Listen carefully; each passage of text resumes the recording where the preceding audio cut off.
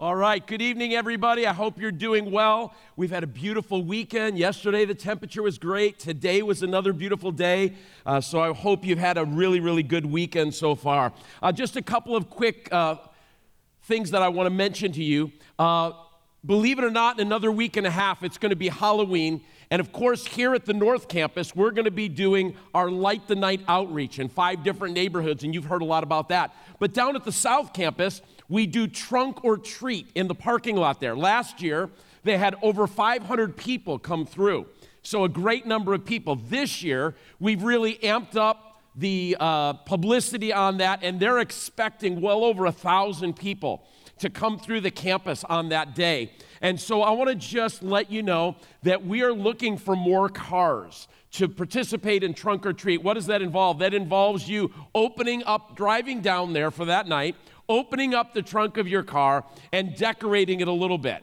They'll provide the candy for you to pass out to the kids and all that. So if you're not involved in Light the Night up here, but you would like to do trunk or treat at our South Campus, we want to encourage you to do that. You can sign up at the hub for that, or you can even sign up out in the lobby tonight to let them know you would be available to open up your trunk for that. So it is going to be awesome. We want to make sure that when people come through there, we have lots of cars with lots of trunks. We've got other things going on down there as well that night, but it's going to be a great, great night. So if that floats your boat, head down to the South Campus on October 31st and help them out down there. And then also just one last reminder to our guys, this coming Saturday at 8:30, we've got a men's prayer breakfast with missionary Derek Walker. So I would encourage you guys to head to that. It's going to be over here in the study center on Saturday. You can get tickets out in the lobby. All right, let's jump into the message for tonight. I want to start off with a joke tonight. There were 2 friends. One's name was Jim, one's name was Tony. And they were out and they were having lunch one day. And so Jim asked Tony, he said, "Hey, your wife's birthday is tomorrow, isn't it? Did you get her anything for her birthday? Did you get her anything nice?" And Tony quickly responded and he says, "Yes, sir, absolutely I did. I bought her a bag and I bought her a belt." And Jim was shocked because usually Tony was not that thoughtful. And Jim thought to himself and he said, "Well, wow, Tony, that really sounds nice. I'm sure that she'll appreciate those beautiful gifts, a bag and a belt." And Tony replied and he said, "Well, I sure hope she appreciates my gift. I'm sure the vacuum cleaner will work a lot better now." If some of you, it's going to take a moment for you to get that. Well, tonight as we continue our series on dealing with the elephant in the family room, I want to talk to you about marriage. Marriage. And specifically tonight, here's the topic we're going to talk about. What do you do when you're married to someone who is completely opposite or completely different from you? I mean, completely different. That's a big elephant. What do you do when you're married to someone and they're the exact polar opposite of you? Now, that's a really important issue in marriage for this reason.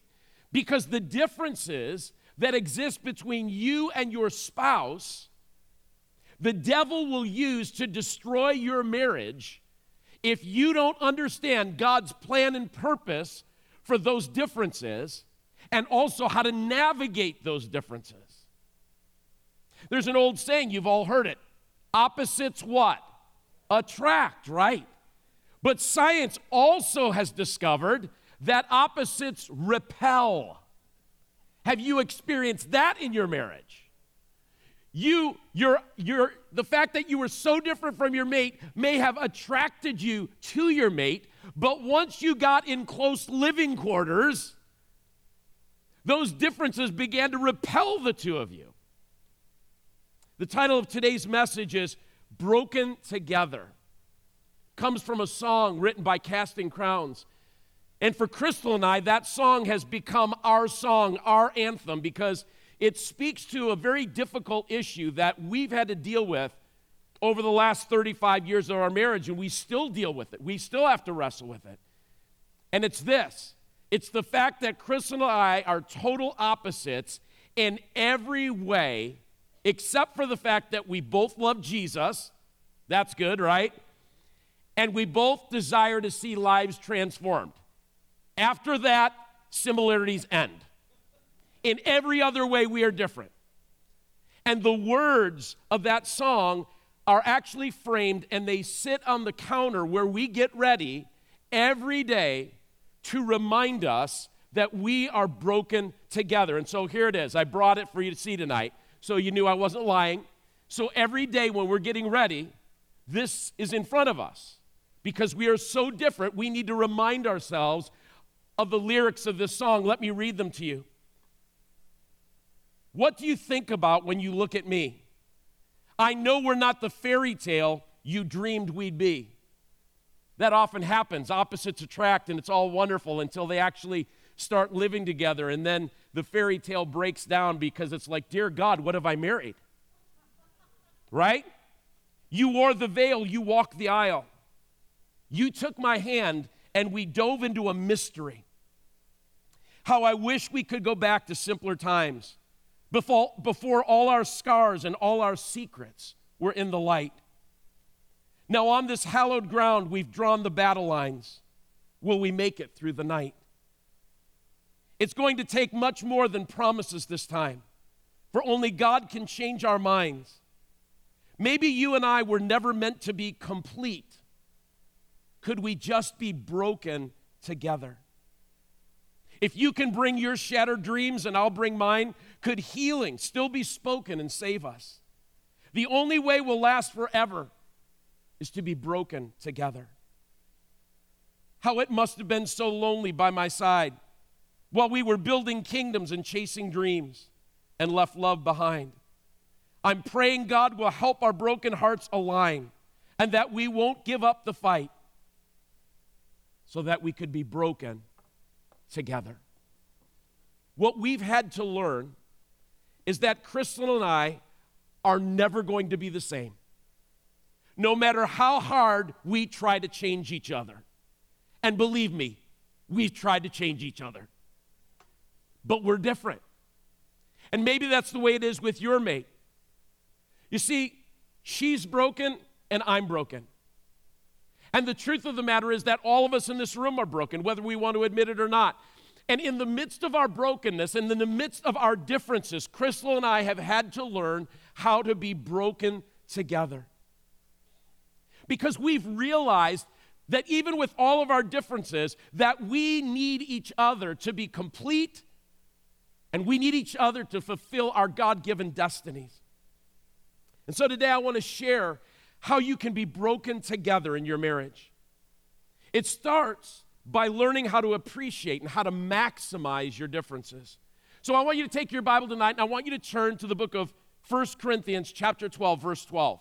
1 Corinthians chapter 12, verse 12. Now, I know when you get to the scripture, you're going to say, wow, that's a really odd scripture to preach on for a marriage message. But just stick with me, all right? It'll make sense. So 1 Corinthians chapter 12, verse 12 says this: the human body has many parts, but the many parts make up one whole body. So it is with the body of Christ. Some of us are Jews, some of us are Gentiles, some of us are slaves, and some of us are free.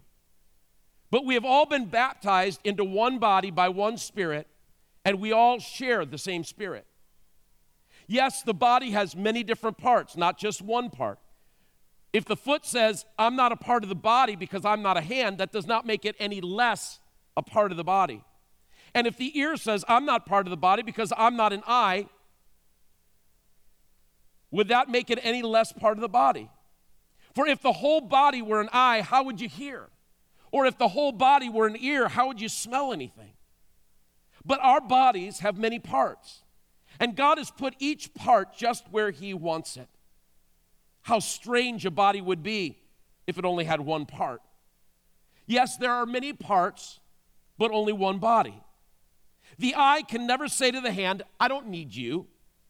And the head can't say to the feet, I don't need you. In fact, some parts of the body that seem weakest and least important are actually the most necessary. And the parts we regard as less honorable are those we clothe with the greatest care. So we carefully protect those parts that should not be seen, while the more honorable parts do not require this special care. So God has put the body together such that extra honor and care are given to those parts that have less dignity. This makes for harmony among the members, so that all the members care for each other.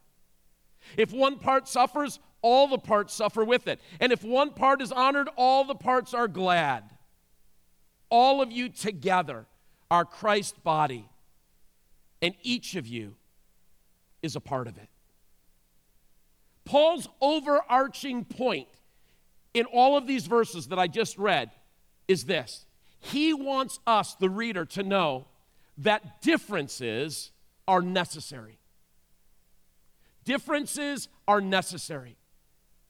Why would he make that statement? Because as human beings, we usually look at the differences between us and other people. Tonight we're talking about marriage. So let's talk about the differences between us and our mate. And we look at those differences as a bad thing. In fact, we often complain about our differences, right? Well, why can't she be like me? Or why can't he be like me? Life would be so much easier if they were just like me. Why can't they see things the way I see things? They're driving me nuts. Right? You ever had those conversations in your home? But Paul's perspective in this passage is different. Paul is saying to us that differences aren't a bad thing. Are you ready for this? They are a glorious thing. They're a glorious thing. Why? Because God uses our differences to strengthen, to complement, and to complete us. Now, the reason that we dislike our differences is because differences are inconvenient. How many of you know it's easier to be with people that are just like us? Right? So much easier. If you were all just like me, it would be so much easier to run this church. Right? Sure. But it wouldn't be a very good church, right? It's easier to be with people that are like us. So let me be open and honest and transparent with you for a moment. I love my wife dearly, but Crystal and I are so different that there have been days in my marriage that I have wanted to push her off a cliff. And she has felt the same way about me. Now, don't sit there looking so holy, because you've all had those thoughts too, right? But what God has taught me is this, that without her, my life and my ministry would be incomplete. Because she brings stuff to the table in our marriage that I need. I'm incomplete without it. And the same is true of me to her. It's very easy to let our differences in the church, with other people, or in our marriages divide and destroy us. That's what the enemy wants, right? He wants you to allow the differences that you have with the other people in this body to destroy this body. But in God's plan, differences were never intended to divide us. They were intended to strengthen us. Did you hear that? To strengthen us. Because God is the author of diversity, isn't he? There are no two snowflakes that are the same. There are no two fingerprints that are the same. And there are no two leaves that are the same.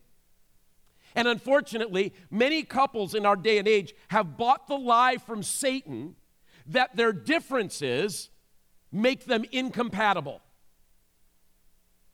So they end up in divorce court claiming irreconcilable differences. But in God's mind, our differences are designed to complement each other.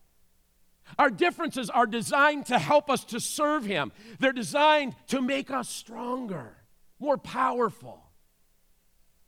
And so tonight, God wants you to see your differences with your mate, maybe for the first time, as an asset, not a liability. And that's what Crystal and I have had to learn. That our differences are an asset, they're not a liability. So how can we maximize our differences? How can we learn how to be broken together? Step number one is this, that first of all, we have to identify our differences. So here's an exercise for you to do when you leave tonight and you go home. Make a list of some of the biggest differences between you and your spouse, and when you're done making that list, I want you to ask yourself two questions. Number one, why do those differences irritate me? Okay? And then question number two, what do those differences and the fact that I'm irritated by them reveal about me? All right? Do that exercise. You see, when we don't learn to value our differences, we start to get irritated by them. We start to get irritated because things aren't being done the way we want, right? Differences will reveal our strengths, and they will reveal our weaknesses and the areas that we as individuals need to grow in. The irritation, the aggravation I often feel with Crystal's because our differences reveal the brokenness in me, the lack in me. We're all broken in different places. We're all broken in different ways in our lives. And our brokenness affects our perception of things, how we see things. And it also affects how we react to things. So if you were with us for our marriage night last night, we had a great time last night. One of the things that Dr. Leslie Parrott talked about last night was the power of perception, that all conflicts in a marriage are caused by perception. Because we're different, we see things differently. Because we're different, we react to things differently. We also get irritated because since we're wired differently, we have certain preferences about the way we like to do things, don't we? I have my preferences, I assure you. Crystal has her preferences. You have your preference. Here's what you need to know about preferences. Preferences are not right or wrong. They're just preferences. Right? Because this is what gets us in trouble in church, too, in the body of Christ. Because we all have preferences. And if we demand to have our preferences met, then there's going to be division in the body because your preference is not right or wrong. It's just your preference. It's not gospel, right? So let me give you an example about preferences. Crystal and I travel very differently. Now, it used to be a problem in the car, too, because I'm the kind of guy that I like to get from point A to point B as quickly as I can. So I don't like to stop. The only time I want to stop is to get gas. And then I've got the stopwatch going. And I want to get into the car, out of the car, get the gas, go to the bathroom, get back in, and get back on the highway as quick as I can because what? I'm all about the destination. I don't care about the journey in between. I just want to get there, right? And so a lot of years it was difficult to travel in the car because she would say, I've got to go to the bathroom. I said, you just went 2 miles ago, right? Or she'd say, I'm hungry. And I'd say, we'll eat when we get there. Yeah, but that's not for another 8 hours, right? So very different. But probably the story that magnifies it the most is when we fly together. This is pretty much a disaster, right?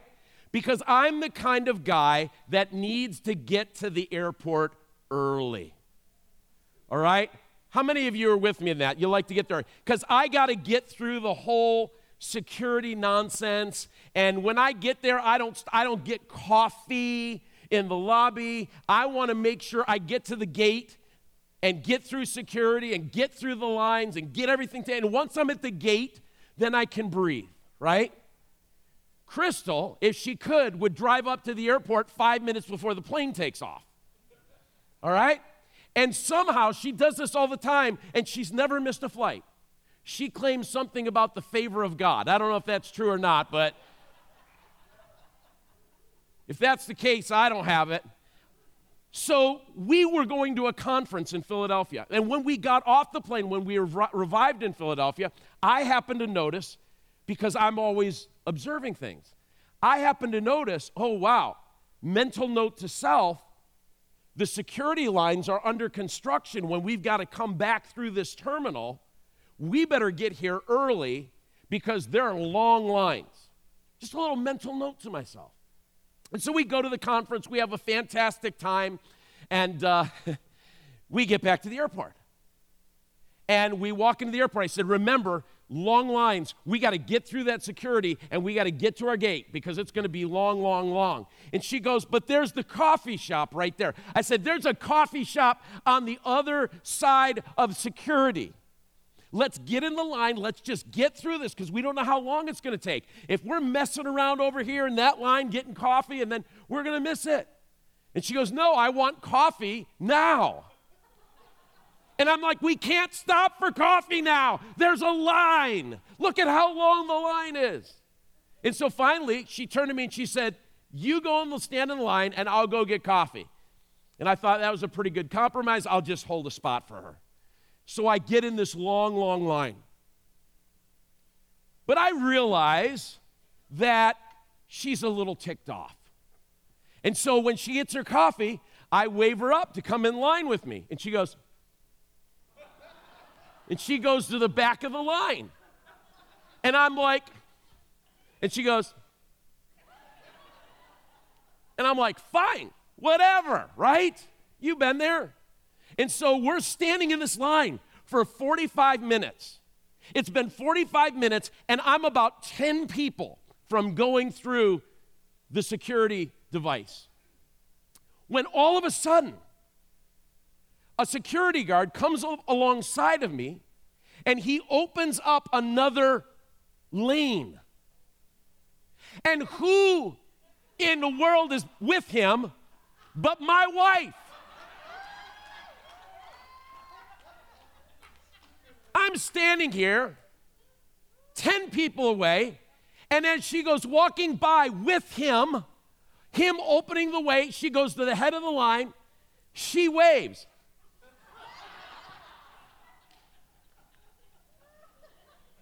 I'm fuming. I'm like, this isn't even fair, God. She goes right through the line and takes off down there, and it takes me another 15 minutes to get through those 10 people and get down to the gate.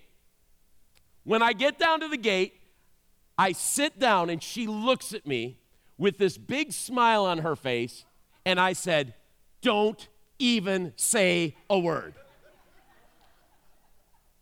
It is not fair. It is not fair. The differences of how we travel. I did get her back, though, a couple years later. We were in Maui celebrating our 20th anniversary, and she loves to be on the beach. And again, she'll stay on the beach until 5 minutes before the flight leaves. And we're in Maui, and I want to get back, and my little thing is kicking in, my little, whatever you want to call it, OCD, whatever. And I'm like, I want to get to the airport early. And she says, what time do we need to be there? And I said, about now. And so we pack up the car, we get there. I don't know if you've ever been to the airport in Maui. It's like 3 gates or something like that. There really isn't a rush to get in there. But I had to drop off the rental car and all that. And so we get the rental car dropped off. We just happen to go right through security, right to the gate. And she goes, what time is our flight? I said, it's leaving soon. And she goes up and she checks the monitor, and she comes back and she says, our flight doesn't leave for 3 hours. She said, I could have been on the beach for another hour and a half. And I said, really? I didn't, we must have got here really early today or something. So I got her back. But here are some of the common differences that people often face. Have you ever noticed that talkers often marry quiet, reflective types? Planners often marry go-with-the-flow people like me and Crystal. Home buddies marry people who like to be on the go. You get the idea. It's important to identify and understand our differences. Because once we understand our differences and we stop looking at them as right or wrong, but as preferences, we can move on to step 2, which is this. Look for the positives in your differences. In other words, every difference you have with your mate has a positive side. And every broken place can be turned into a place of strength. So let me introduce you to 2 people, Joe and Millie. Joe is a couch potato. His wife, Millie, never sits down. She's always doing something, always on the go. And their differences have created tension and resentment in their marriage because Joe can't understand why Millie can't sit down and relax, and Millie can't understand why Joe's so lazy, right? Joe has a very laid-back, relaxed approach to life, while Millie wants to be doing something every single minute of the day. So what are the positives here? Well, the positive side to Joe's approach, if you choose to see it this way, is that all work and no play makes Joe a dull boy. His view highlights an important truth. Life is to be enjoyed. There needs to be a balance between work and relaxation. On the other hand, Millie reminds us that we have a responsibility to use our time wisely and to be productive and fruitful with our lives. The Bible says if a man doesn't work, he shouldn't eat, right? Now, if Joe and Millie could just learn to see the positives in each other's personalities, those differences could bring balance to their lives. They could come to the middle. They could avoid the harmful extremes on both sides because Millie has an extreme that she could go to and Joe has an extreme that he could go to. So over the years, one of the things that Crystal and I have done is use our differences to do two things. First, we recognize that our differences have tempered us and pulled us over the last 35 years more toward middle ground. She is totally spontaneous. She likes to go with the flow. I like to plan and I have to be prepared, all right? What's the best position? Somewhere in the middle. And so over the years, I've come to the middle and she's come to the middle, all right? That's a good thing. Second, we've learned to utilize each other's strengths. There are things that because of her personality and her gifts, she does really, really well, and I let her do those things. And then there are things that I do really, really well, and she lets me do those things, all right? We've learned to turn our differences into a positive. Step number 3 is this. We need to learn from our differences. So according to the scripture that we read in 1 Corinthians 12, God created each of us differently so that we would be the perfect complement to each other. What does the word complement mean? Here's the dictionary definition. To fill out or complete. To mutually supply each other's lack. To combine in such a way as to enhance or emphasize the good qualities of another. So let's go back to our illustration with Joe and Millie for a moment. For the benefit of her body, mind, spirit, and marriage, Millie needs to learn that life is about more than work. That you can't go and go and go and go and go all the time, right? And Joe needs to understand that procrastination is a very poor way to live because there are things that need to get done, and if he helped Millie do them, she would be more likely to sit down and watch a movie with him. God designed marriage to stimulate our spiritual, our intellectual, and our emotional growth. Did you realize that? That God shapes us, God forms us in marriage. That doesn't happen when the only people we hang out with are people like us because we never expose ourselves to different points of view or different ways of doing things. So in marriage, that often happens. Growth happens when we get stretched. We get stretched by being exposed to views and behaviors and methods of doing things that are different from our own. So let me tell you, in 35 years of marriage, I've gotten stretched a lot. But it's been good for me. I do a lot of things now that I didn't do 35 years ago, and it's been great for me.